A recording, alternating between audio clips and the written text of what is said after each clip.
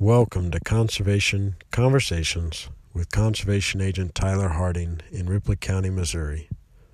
On this podcast, I'm going to go over the 2018 deer season harvest numbers. For the whole state, there was 288,644 deer harvested. In Ripley County alone, there was 4,233 deer harvested. The breakdown for that is 1,700 antlered bucks, 489 button bucks, and 2,044 does. In comparison to the last deer season, 2017, there was 3,576 deer harvested in Ripley County. The breakdown for the 2017 season was 1,533 antlered bucks, 439 button bucks, and 1,604 does. So a fairly significant increase in Ripley County from the 2017 deer season to the 2018 deer season. Now the breakdown for the seasons in Ripley County, these seasons last from September the 15th all the way to January the 15th, depending on the season. The longest season is the archery season. In Ripley County, there was 649 deer harvested in archery season.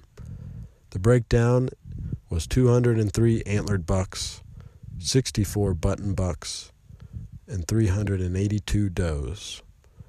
We'll talk about the Ripley County youth seasons next.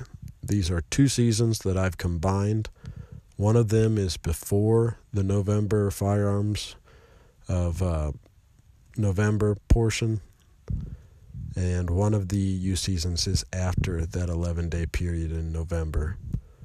The breakdown for the youth seasons combined was 296 deer total, 119 antlered bucks, 38 button bucks, and 139 does. Now, the big season in Missouri for whitetail is the November portion. It's 11 days for firearms. And in Ripley County, the total harvest was 3,088 deer harvested.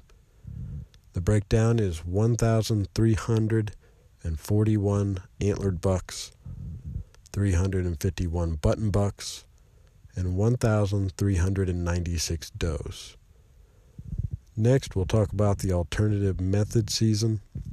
The total in Ripley County was 192 deer harvested.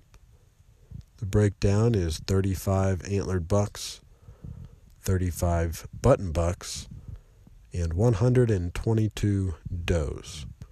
Thank you for listening to this episode of Conservation Conversations.